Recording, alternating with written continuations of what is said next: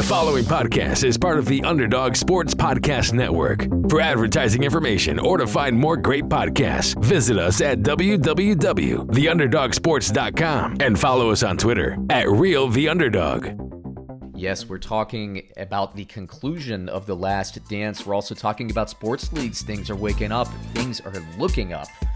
You're listening, as usual, to Sean and Sam at the Functional Sportsaholic. How you feeling, Sam? How you doing today? What is up, my dude? I do not know what day it is, what time it is, but I know I'm working. Yeah, right? Yeah. Working and podcasting with you. Other than that, man, I don't know what's going on in the world, but yeah, I'm happy to be here. Yep. Just a reminder for everybody before we kind of get rolling here, Fantasy Football Almanac and Draft Guide is available. Reminder that it's actually better if you buy early because you get more updates, free updates throughout the offseason. I don't make you pay a monthly fee on top of the book or anything like that. And you get a direct line to me as the author. So check it out. You're probably, if you're watching on YouTube, you're seeing a video right now. If you are listening on the podcast, regardless of where you're picking this up, look in the show notes below. It'll take you to the Amazon link. It'll explain more about the book and why it's good. But Sam, let's talk about The Last Dance. We had the conclusion. There are going to be spoilers if you haven't watched it. Tune in, watch that because it's fantastic. And then turn this podcast back on or this video back on because Sam and I are going to be talking about that right now. Sam, you finished it, right? I finished it earlier today, actually. Oh, very good. Very good. I'll be honest with you. So the last two episodes to me were a little bit of a letdown. Now, the whole documentary is fantastic. And not to say, like, look, if I'm looking at this as a 5-star thing, I'd give it like 4.8 stars. I just was a little let down specifically because in the penultimate episode, the second, I believe episode 9 or 11, whatever it was, the second to last episode, was the episode they're diving into the first finals matchup between the Utah Jazz and the Chicago Bulls. And then they also were digging into the Eastern Conference Finals during their Last Dance year, the 7-game series where they went to Indiana. Or they played Indiana. Now, that series, I remember rooting hard because, like I mentioned last week, Sam, I was not a Bulls fan. Generally speaking, I'm the guy that roots against the dominant team and roots for the underdog. So I like to see teams break through because I think there's a lot of drama in that. Like for instance, the Chicago Bulls, when they were playing the Pistons, I was a little young back then, but I would have been rooting hard for the Bulls to break through. And I certainly was rooting for the Bulls to beat the Lakers in their first finals. Six finals in 8 years. I was ready for somebody else to break through, whether it be the Jazz or whether it be the Pacers. So that's just kind of me as a sports fan. Not to say I rooted against them because I look back now and really appreciate the dominance and everything they put together. But what do you think about that series and maybe whether it's a documentary or I'm talking specifically about the Pacers, the Bulls versus the Pacers? Yeah, I thought they were going to go a little bit deeper dive into that. They kind of, I don't think because that was a 7-game, those two teams did not like each other. Reggie Miller, I think there was a good respect between him and Michael Jordan, but there was a lot of fights. I felt like they focused more on the Jazz stuff the last 2 episodes, which I get, but for a team to take the Bulls 7 games as the Pacers did, especially with Larry Bird coaching them. I felt like that was just was it Larry Bird or was it? It was Bird. Bird. Yeah, like that whole connection with Larry and Michael, I just felt like they could have dove into that a little bit more. That's why I was let down because as a kid too, it was funny because I had like a roller coaster relationship. One of my favorite players was Reggie Miller. Growing up, and then the Magic, us growing up in Orlando, once they played the Magic in these series, I hated Reggie Miller, right? He was my least favorite player. And then after, that Shaq went to LA and all that, and then the Pacers were trying to break through again, I wouldn't say I loved him anymore, but, you have a respect because that guy, Reggie Miller was that generation's, I guess, version of Steph Curry, you could say. I mean, just the amount of threes he would hit, clutch shots, and he played with the chip on his shoulder, which, again, looking back, I respect. When I was in the moment and he was playing the Magic, it would drive me crazy. And I'm sure Bulls fans, he would drive him crazy, too, because they did have some scuffles. But looking back, you're just glad as a sports fan to watch that. And you're right, 7 games. So they go through the first couple of them. They had Reggie Miller on. I think he was giving great commentary. You didn't get a lot of Reggie Miller. Reggie Miller talked about Jordan but you didn't hear a lot about Jordan talk about Reggie Miller too much. Right. Right. If anything, he talked about him more in a previous episode, which, when he was filming that the movie and everybody was out there in camp and stuff, and he was talking about Chris Mullin and Reggie Miller going out there and not camp, I'm sorry, but like their scrimmages that they would do after the day of shooting for Jordan. But they go into it and they talk about basically splitting the first 4. Then they go back and talk about the Jazz, and then they come back at the end of the episode and it's like, hey, they split games 5 and 6. Here's game 7, and you get like 2 minutes of game 7. And that was a close thing. That was a close game. It was like 83-88 or something like that. Right. Man, there was a lot more drama in that series. I just felt like, and look, as a show editor, you only have so much time, but that was the only team that pushed the Bulls 7. Once they broke through and won the championship, that was the only team I think that pushed them 7. Oh no, the Knicks did as well. In the first 3 series, but the Pacers gave the Bulls just as much, if not more, grief than the Jazz did, and I felt like in the second to last episode, we as fans and as watchers, we kind of missed out on some of the storylines behind that. They had Mark Jackson on that team, which I forgot about. The Davis brother, or not the Davis brothers, but the Davis. Was Chris Mullin on that team? Mullin was on that team. Yeah, he was. He was a older, player by then, but that's a great guy to have in your team. Yeah, Rick Smits. Yeah, Smits, who was good, man. The dunking Dutchman. He was underrated, good, bro. Underrated. He didn't have a long, productive career, but for 3-4 years, man, that dude was. He was a beast. He was one of those guys that today he would fit right into the NBA today. But back then he was such like an anomaly because he was a 7-footer who could shoot. Right. I mean, he was just a do-it-all, but he's a European, so he had skill. He had ball skills when you needed it. Not that you want him dribbling up the court or anything, but he was a different kind of player. And like Arvydas Sabonis, if you're younger, you probably don't remember him, but. Vlade Divac. His son plays for the Pacers now. No kidding. Yeah, Arvydas Sabonis' son. Yeah. Oh, you know what? I did know that. Yeah. What's his name though? Yeah. Sharunas? No, Demont. It's like a weird name. I can't. I just call him D Sabonis. He's good too. He was All-Star this year. The Sabonis. Yeah, he's good. He's a good player. But yeah, those guys came a little bit before their time. Yeah. And they told big guys not to shoot. From the outside. But they could. It was soft, those guys right? Could. Yeah. It was soft for a big guy to not be in the paint. If you were 7 foot, you had to be in the paint. Yeah, they wanted your back to the basket. You're 7 feet. We want your back to the basket. We don't want you facing up, taking, 25 foot. Which is so funny.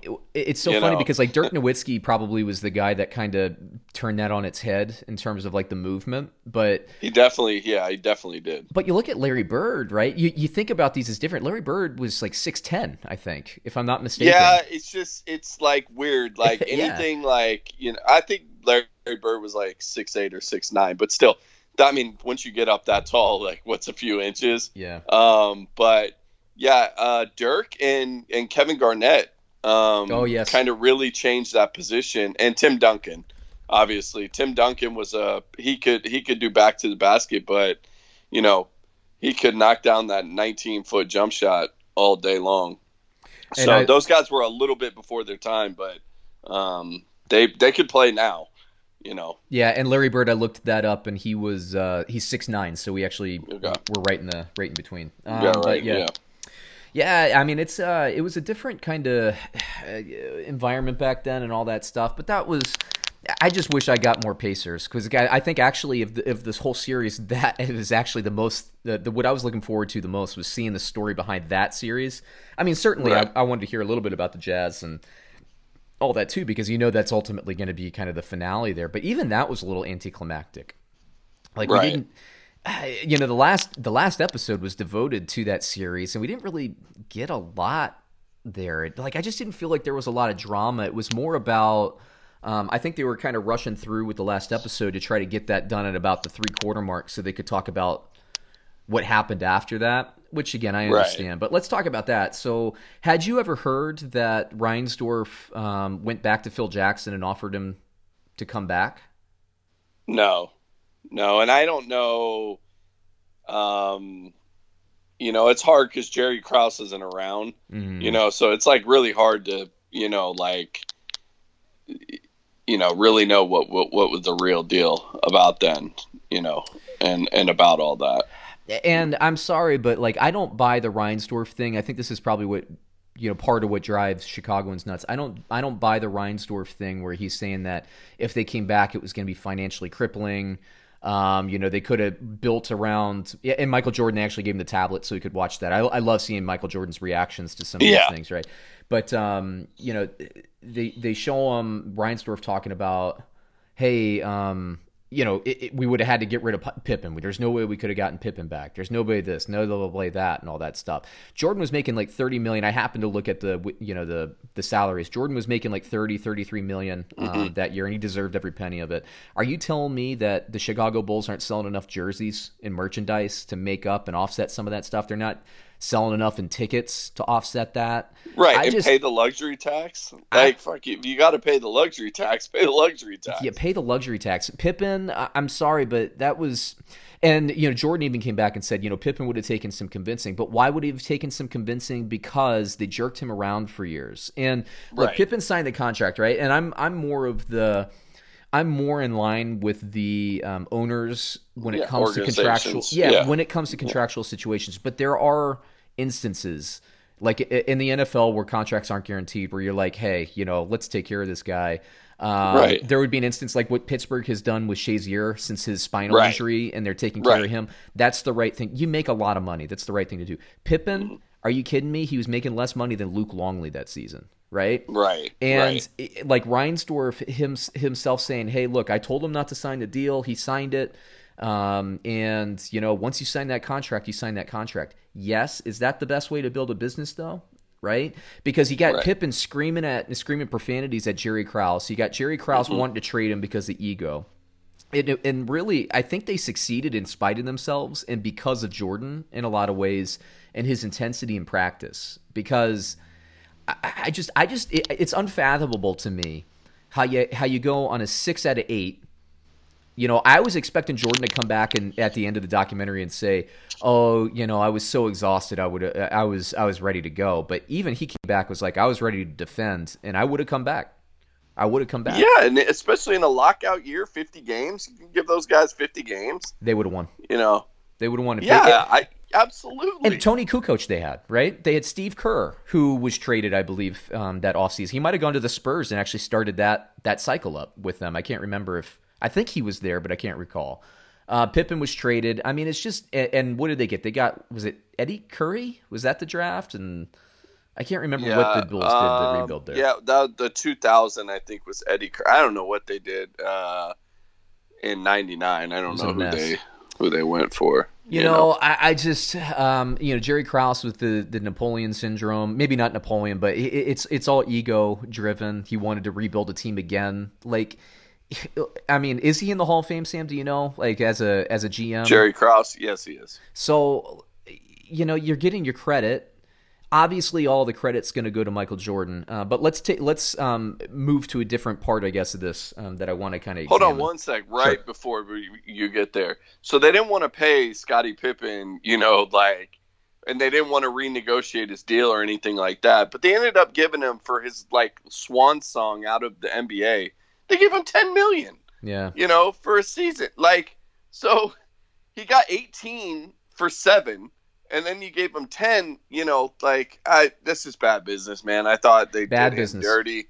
And at any point that, those last few years, they could have said, listen, man, we're going to make this whole, Scottie would have taken, I think to keep playing basketball and to keep playing with Michael Jordan, he would have taken a discount that he would have gotten on the free market. But he wanted to be made whole. Yeah. And they didn't have they didn't do that. They could have done that those last 3-4 years. They could have been like, listen, we're going to pay you $20 million a year. I think Scottie Pippen's signing that, than what, he ended up getting later. I mean, the guy made over, $160 million in NBA salary the rest of his career. So he did well.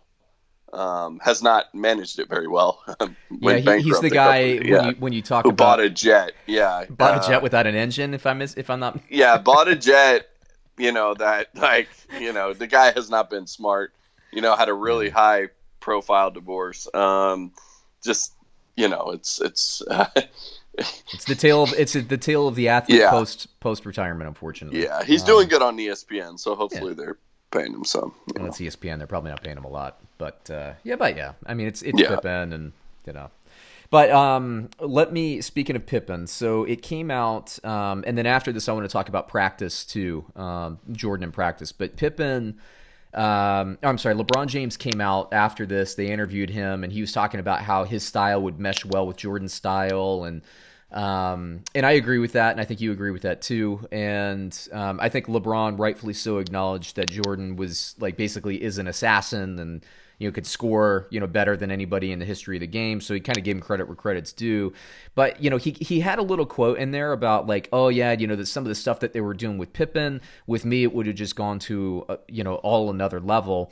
And I don't necessarily agree with that. And I know I'm probably in the minority there. Well, I know I'm definitely in the minority there. But what do you think? I don't really think that the difference between LeBron and Pippen is as big as it's perceived to be. I just think that the reason, towards the end of the career, certainly Pippen benefited from having Jordan early.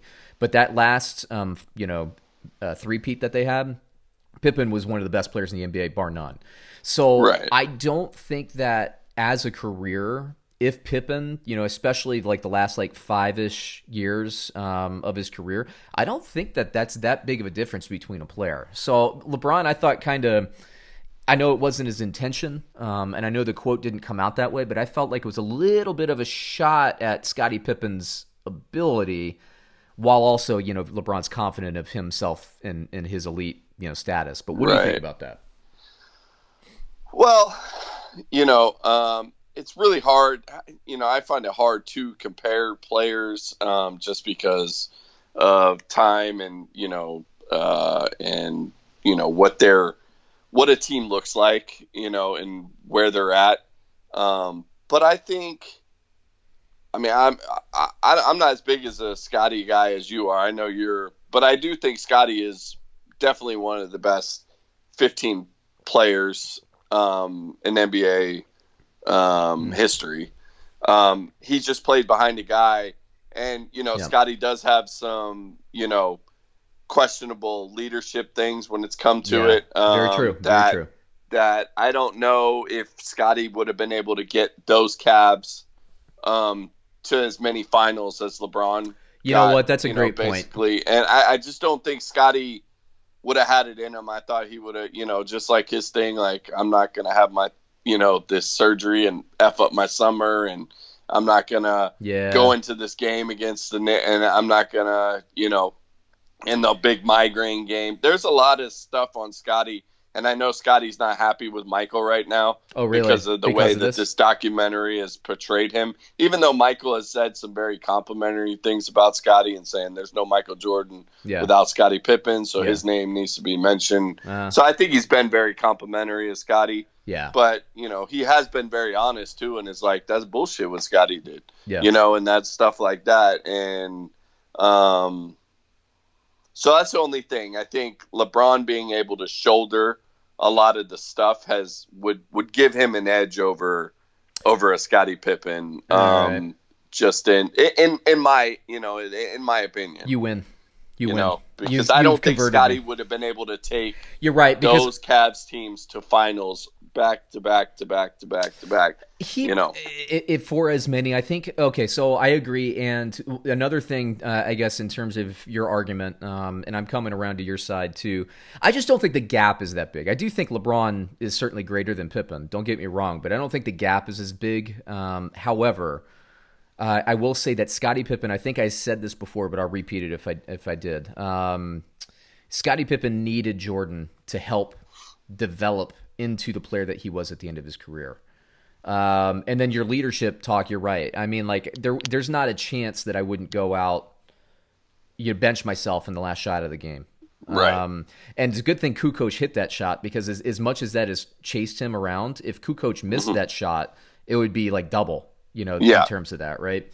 Yeah. So, I mean, that was that's a big thing. Do I think Scottie Pippen could have led the Cavs to the finals at some point in the East and around those times? I do think he could have done it, but not as much as LeBron. You're right, and LeBron didn't need Jordan to basically mold him as a player in the early part of his career. He came in well, kind of and ready-made. you think about it, and you think about it, Scottie even, wasn't a high school player, wasn't, didn't, spring on the scene until. So I don't think on any team, maybe his Central Arkansas teams, he started to be the man. But at no point did he ever really have to shoulder all the load. And then it's really hard to do that. A lot of these guys are usually their best player on all their teams from the time they're 6 years old. Scottie never had that because he was a late bloomer. So he was always reliant. He was always better as a Robin. And then when it came time for him to be, Batman, in those times where Mike was gone and stuff, he didn't have that in him because it wasn't something he could go back to as being like, I was the man at all these points in my life. Yeah. He's always just like, all right, now I'm next to this person, or I'm next to this person. He went to Houston, he's next to Charles Barkley. He's in Portland, he's next to Rasheed Wall. He's always been with like kind of alpha males and good players, and never had to lead his own team. That's a good point. And in big moments. That 94 team was a good team. Got to the Eastern Conference final, or whatever. Second round, whatever. Second round, yeah. But, took the Knicks far, and the Knicks ended up going to the, finals that year. Which is funny because the Knicks a good player. I like Scottie. He seems like a good guy. He just does have these things that are kind of black marks on him. Funny you say that. This just kind of hit me just now. The Knicks, after Jordan retired, the Knicks went to the finals both times of the Bulls. I'm not counting the Wizards part, but Knicks went to the finals the next year, lost to the Rockets. Knicks went to the finals in the strike-shortened season, lost to the Spurs. Interesting, right? The Latrell Sprewell Knicks and the choking Knicks. Yeah. Actually, he choked on Golden State and got traded, if I'm not mistaken. But, yeah. PJ Carlesimo. Okay, last thing on the Bulls here, and I think we'll probably close out the show after that. So we were talking about practice. We were talking about the Eastern Conference. Could Pippen have led some of those Cavs teams? One of those teams that, after the Bulls that made finals, he got a couple years in Nets, actually, the New Jersey Nets, when Jason Kidd was there, and so on. Keith Van Horn, I think. But Kenyon Martin. That's the one I was trying to think of, Kenyon Martin. And then that guy who probably murdered his wife, right? The guy who used to be on NBC, or maybe it was a friend or something. He shot somebody with a shotgun. It was very Jason Williams, not the white Jason. Yeah, the other Jason Williams. He shot his limo driver. Yeah. That's what it was. Yeah. Got away with it, though. Yeah, he did. Allegedly, right? Allegedly. Yeah. Alleged. Yeah, anyway, but one of the other teams that went there was the Allen Iverson Philadelphia 76ers. I believe they lost to the Bulls 4-1, if I'm not mistaken. Lakers? Yeah. And Allen Iverson, so I was just thinking about this documentary, and I kept thinking about the Allen Iverson talking about, like, man, we're talking about practice. We're talking about practice. And I look back at the documentary and the intensity of Jordan, and specifically his intensity in practice, and how he would talk about it and be like, I would go after Scott Burrell. I would go after this guy. I would go after, and then you hear about like Steve Kerr, even when they fought. It was funny watching Steve Kerr talk about the fight. But he's like, from that day on, we were fine, and I think Jordan knew that, he had some dog in him, right? Steve Kerr. Yeah, Steve Kerr started the fight, and Steve Kerr. I think Michael Jordan respected the shit out of Steve Kerr for that. Yeah. And then I look back and I think about that. We're talking about practice. And Jordan was the best player ever, right? But the best player in the NBA at that time. I don't know, history might have been saying, at that point in the career, might have been saying, Magic Bird, all that stuff. Certainly Jordan distanced himself later.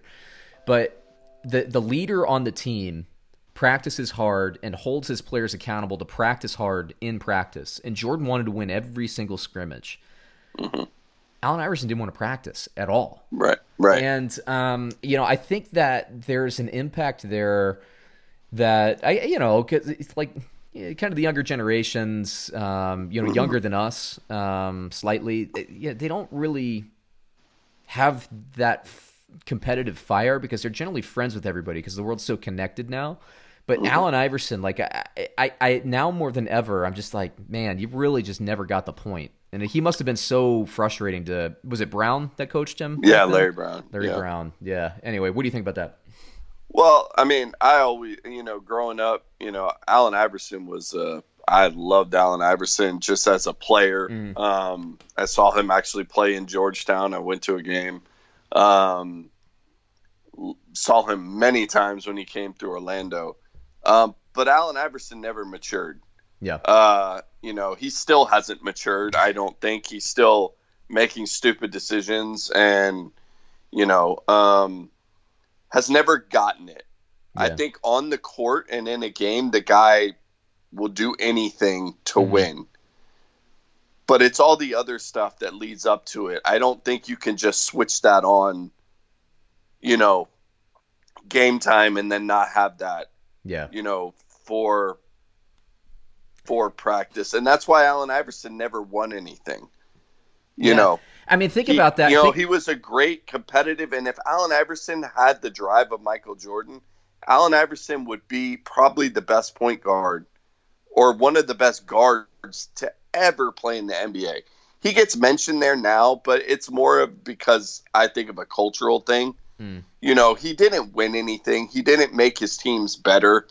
But the guy could go. Yeah. And he was tiny. He was under 6 feet, under 165 pounds.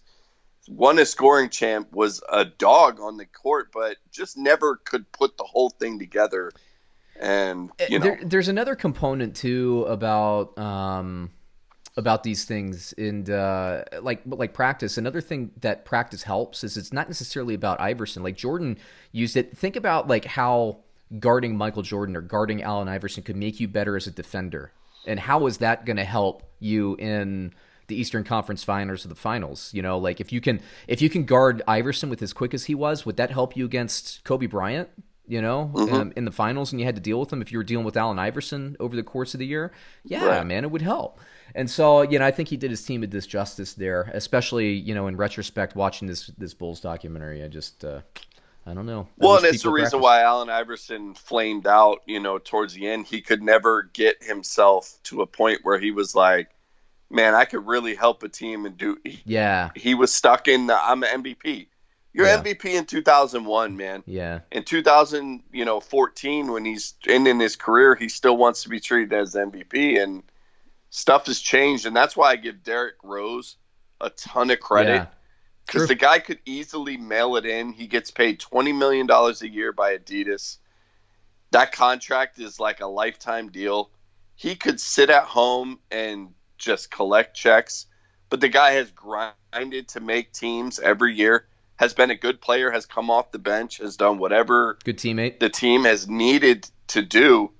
And I give him all the credit in the world, because if there's anybody that could just mail it in at this point with as many injuries as he's done with, it would be Derrick Rose. And he has never done that.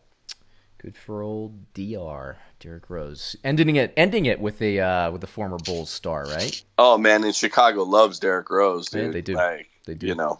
Unbelievable. Yeah, I mean, there was the whole Derrick Rose or LeBron James argument way back in the day, remember? So, yep. Yeah, man. Yep. And there was, that was a debate. People forget about that now, but that was a debate back in the day. Anyway, I think we can end the episode there, dude. Just a reminder for everybody: Fantasy Football Almanac and Draft Guide. Check the link below. The link will take you directly to Amazon. You can learn a little bit more about it. The free updates, how you can access a lot more content than what's in the book. Sam, man, for Sam, this is Sean. Everybody, I'm signing off. And everybody out there, hey, be good to one another. Stay healthy. I hope everybody's doing fantastically. Be good. Welcome to the podcast. Functional sportsaholic. Sam and Sean, who they beat. Sports in real life, they got real lives. Better tune in every week, don't miss the podcast. Cause you might get put on blast. And you know just what we call it. Functional sportsaholic. Yeah, yo, sport addicts with real lives. Talking about real life, they real nice. Going cray on the Netflix late nights. NFL, the NBA, keeping the game tight. reppin' the 407 Old Town. And 9-4s when they met, now they hold it down. Talking life, talking real social issues. All light-hearted, so don't bring your tissues. And don't talk stupid, cause Sean might lose it. You love sports, this podcast strikes like Cupid. Taking road trips, why not just for kicks? Sean going global, you know why? YOLO. And don't get him started on Gooch Gibbons. They here to spit knowledge, no time for the dishes. Aging like a fine wine, sipping in the kitchen. Gray in the beard, got wisdom, so listen. Functional sportsaholic. Sam and Sean, true they be. Sports in real life, they got real lives. Better tune in every week, don't miss the podcast. Cause you might get put on blast. And you know just what we call it. Functional sportsaholic.